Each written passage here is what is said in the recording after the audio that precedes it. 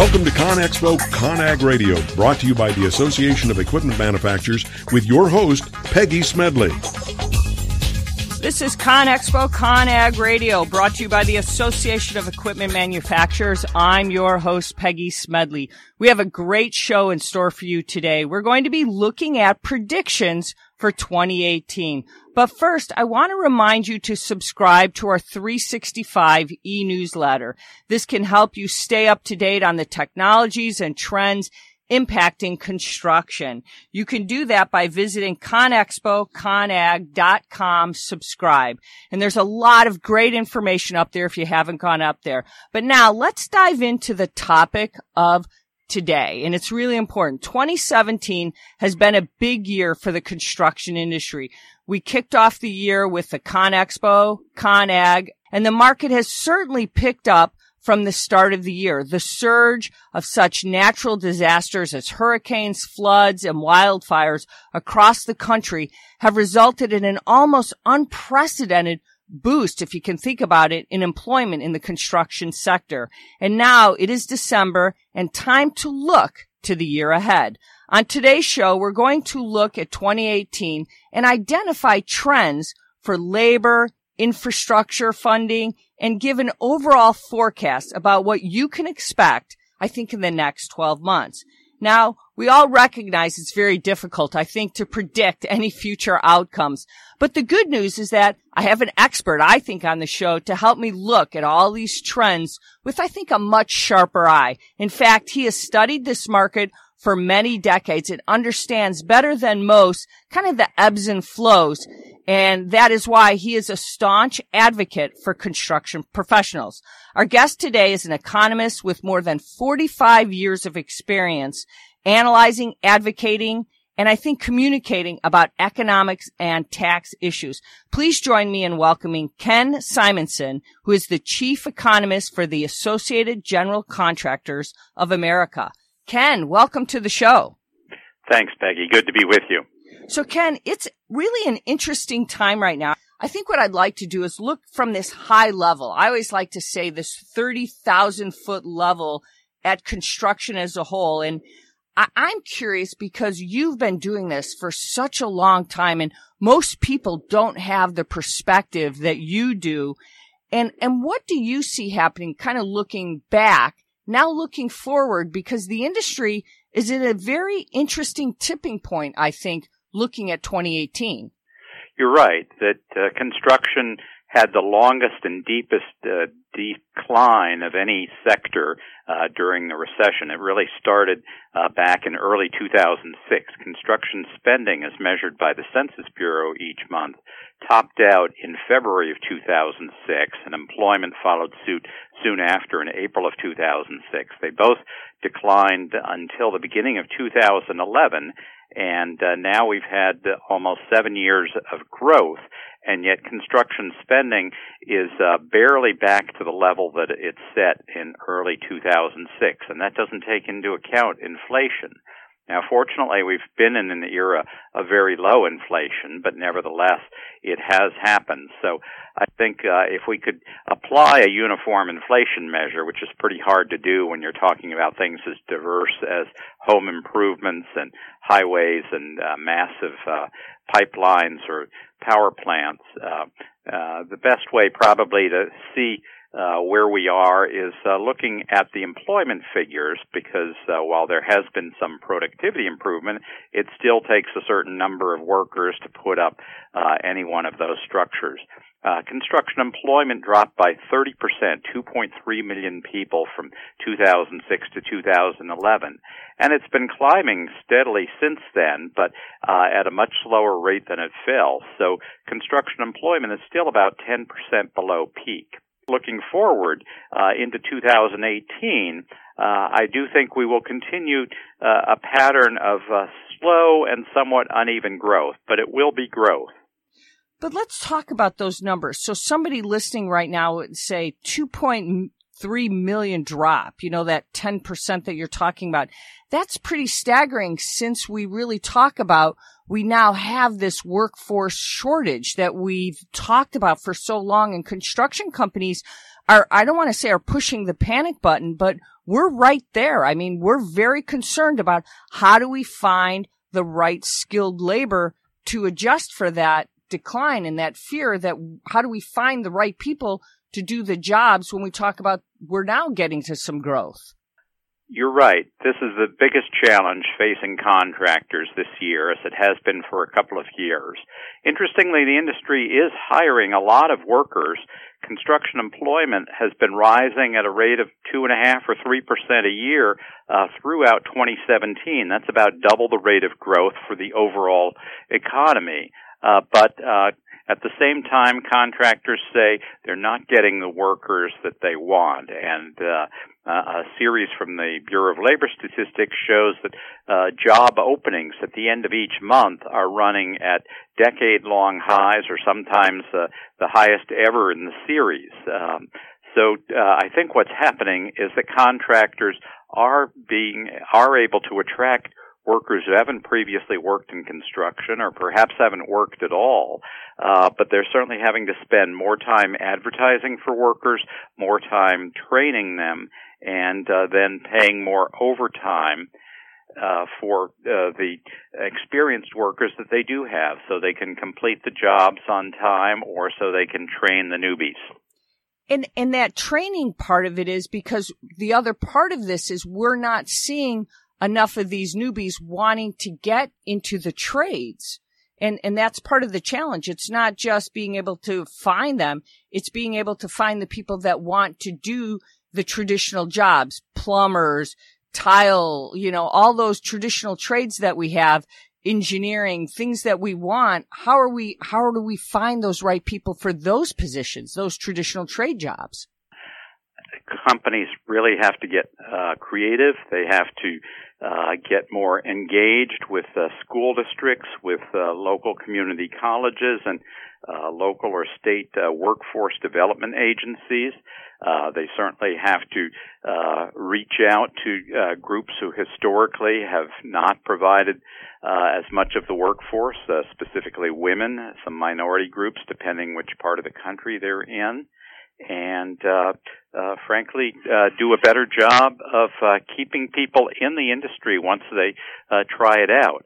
Now, I think contractors do have a compelling message that this is no longer, if it ever was, the back-breaking dead-end jobs that people imagined it was. That workers in the construction industry really do get to play with cool toys, whether it's drones or GPS or laser-guided equipment, experimenting now with robots, with mixed reality goggles that teach people skills in a much shorter time, 3D printing.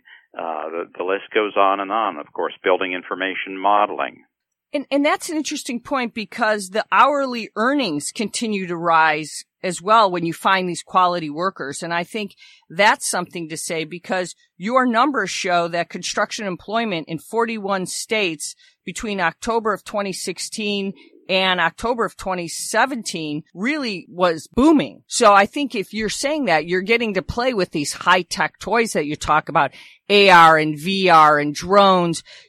Today's construction worker is completely different than what we saw 10 years ago, let alone 5 years ago, let alone what it's going to be like in 2018 on the job site. What kind of man-machine kind of toys we're going to have on the job site.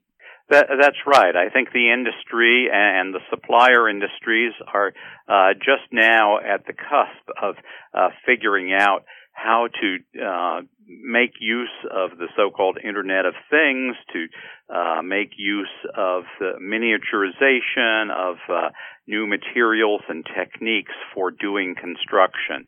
And this is going to keep work interesting and job tasks evolving.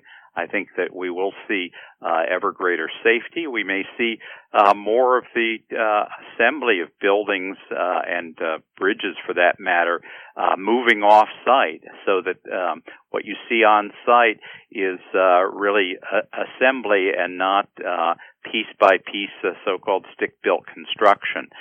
So there are a lot of directions that construction may change in the next few years. And this has a lot of implications for the workforce. in some respects, you're going to need new skills, certainly to take full advantage of things like building information modeling.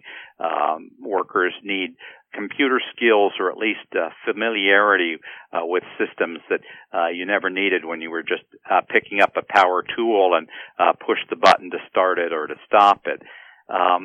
It also, however, means that pure physical skills may not be needed so much, and that can create opportunity for people who would have passed up construction.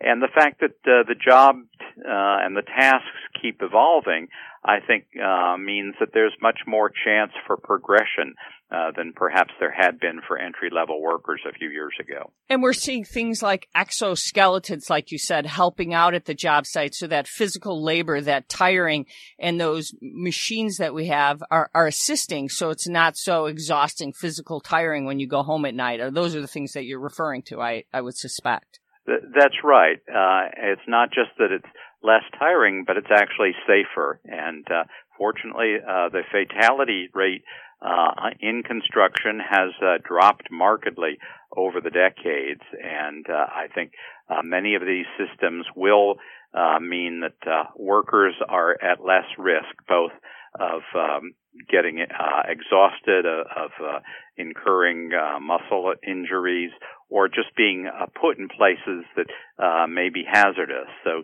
for instance, the use of drones can substitute for sending workers into hard-to-reach locations. And those remote areas that we talk about that we would have to visually look at, now we can use drones to go to those tough terrains that we couldn't do before. And that's really going to ease up. And safety is so much different now for those very reasons. Let's talk about that because, you know, taking that crystal ball, I mean, different sectors now that you talk about, residential, private, non-residential, public construction. I think we're really talking about there's a lot of different things, I think, that will kind of bear the technology, bear the use of solutions that we have on the job site or in the field, so to speak, that workers are going to be able to adapt to and use things differently, from manufacturing to telematics. So do you see the use of these solutions opening up the doors for new opportunities and workers to be able to expand and really grow, and construction companies being able to leverage a new form of worker at the job site than ever before? Yes, there's clearly the opportunity for people who would not have had the right skill set for construction to get into the business. And I do think that many of these advances will make job sites safer. They will make the actual construction on-site go more quickly. For instance, when you can lift an entire room or at least a wall into place rather than having successive crews working on it, that can go much more quickly, and you can have fewer people who are at risk from working at heights and so forth. I think also you can get higher quality control in some cases by building things off-site, undercover, under standardized conditions. And that can mean both quicker installation or construction, less rework, and also, again, a different skill set. So people who are working inside an enclosed space, such as a factory, may be able to do things that they would not be able to do if they had to climb the skeleton of a structure under construction. Are we going to see, you know, at the intro, I talked a little bit about, you know, we have some of the hurricane recovery work might be boosted by employment levels slightly, you know, so we might have more masonry work or plumbers or electricians, different kinds of things, you know, just because of these kind of natural disasters. Do you think we're going to have increased construction based on some of that in parts of the country because of what we've seen from some of these natural disasters, or what you've indicated 41 states have seen a boost, or and then there were 26 states just between September and October. But are those natural disasters actually also contributing to this increase that I mentioned at the opening of our discussion? Fortunately, that seems to have had little impact so far. Just before we started this interview, I was talking to someone in the Houston area who was telling me that there seemed to be very little damage to non-residential structures there. Now, it's a very different story with homes. We had thousands of homes, tens of thousands even, that were ruined or at least heavily damaged, both in Texas, in Florida, and in California from the wildfires. So I think that piece of construction will take a long time to catch up. But in terms of the non-residential building construction, infrastructure, and multifamily, I don't think that we're seeing as much impact as people feared we would from these natural disasters this year. Now, Puerto Rico, of course, is an entirely different story and a much harder case. But in terms of mainland U.S., the growth in employment has been coming from steady demand from many sectors, and maybe this is a good time to talk about the outlook for some of those for 2018. Let's talk about that, because one of the things that we all know, infrastructure and things like that, you know, we ended up seeing the ASCE's grade of the infrastructure was a D-, and we know we have to do a lot of investing there. What's your outlook on some of that in the coming year? Well, I think the market is going to continue to evolve in 2018. We are close to finishing 2017 as we do this interview, and so far we have Census Bureau figures on spending through September. Those look as if we're going to wind up with total construction spending rising somewhere between 3 and 5% this year. That's a little weaker than in 2016 when spending was up 6%. For 2018, I think total spending will be up somewhere around that same range. But the market is continuing to evolve. For instance, multifamily construction spending has been slowing down throughout the year, while single family has shown some pep. And I think by next year, multifamily is likely to be flat, with single family rising at high single-digit rates. On the private non-residential markets, we had a definite slowdown. We had a huge drop in manufacturing construction this year, and pretty sluggish results on power construction, which is actually the biggest category the way Census defines things. Power includes not just all forms of electricity generation, transmission, and distribution, but also oil field construction and pipelines. And in 2018, I think we'll see good growth in natural gas pipelines, in natural gas-fired power plants, and also in wind and solar projects, which have been a strong niche market for a while.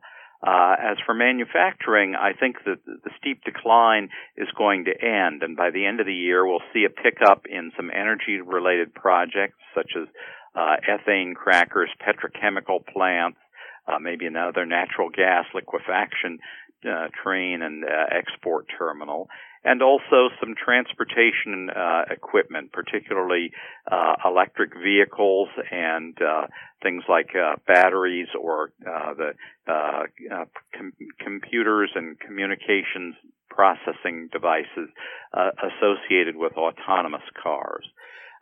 In so-called commercial segments, I think we're headed for a flattening out of hotel construction, which has been very strong. Warehouse construction has been extremely strong, and that looks like it will continue through 2018. Office construction has also been very strong. I think that's going to continue to grow, but not at quite as strong a clip as previously. Retail and healthcare have been pretty flat, and I don't see much improvement ahead for those. Turning to the public side, we've actually had a small decline in 2016 that worsened through the first 9 months of 2017. In 2018, I think it's likely to flatten out, may have small growth, but it's going to be limited to a few portions. Public schools, K through 12 schools, We're seeing more bond issues passed and more school districts benefiting from the rise in house prices and commercial property prices. So they are undertaking more construction. There's also a lot of airport construction happening around the country. But other kinds of public construction still holding pretty flat. Now, of course, there are also some policy changes could make a difference. Tax policy, trade policy, immigration policy, all of those could affect the outlook. But for now, these are my guesses as to where we'll see the strengths and weaknesses in 2018. Does a lot of that have to do with the burgeoning idea of what the Internet of Things, blockchain, all these other terms that we see that are coming into play that technology companies are bringing to bear on the market and what we see with what will affect construction? Well, I think that will be a more gradual process. Certainly we have already seen it in the shift from retail construction to warehouse and distribution facilities. You had the massive 1 million square foot or even bigger distribution centers out at the junction of interstates or other places where there was good transportation connections.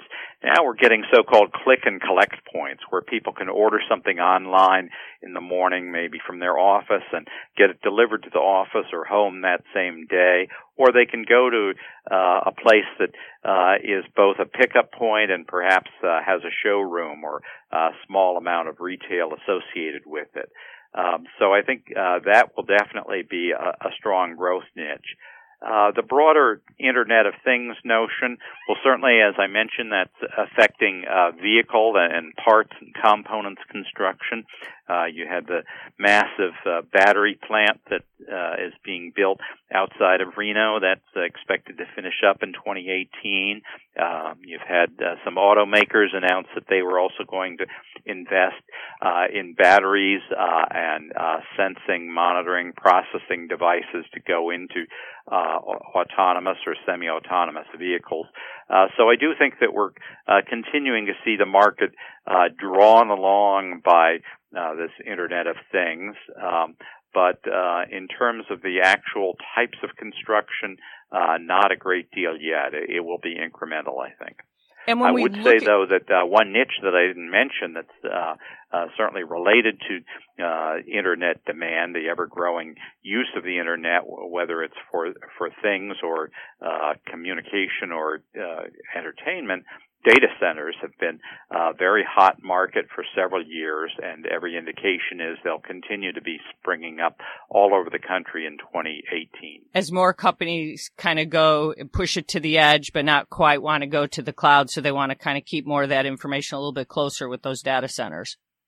Well, there'll be both proprietary, that is single-user data centers, and merchant data centers where various companies will lease space within the building. And so the biggest example of that, I guess, is Amazon World Service, where you have lots of companies using Amazon or using Microsoft to host their own websites.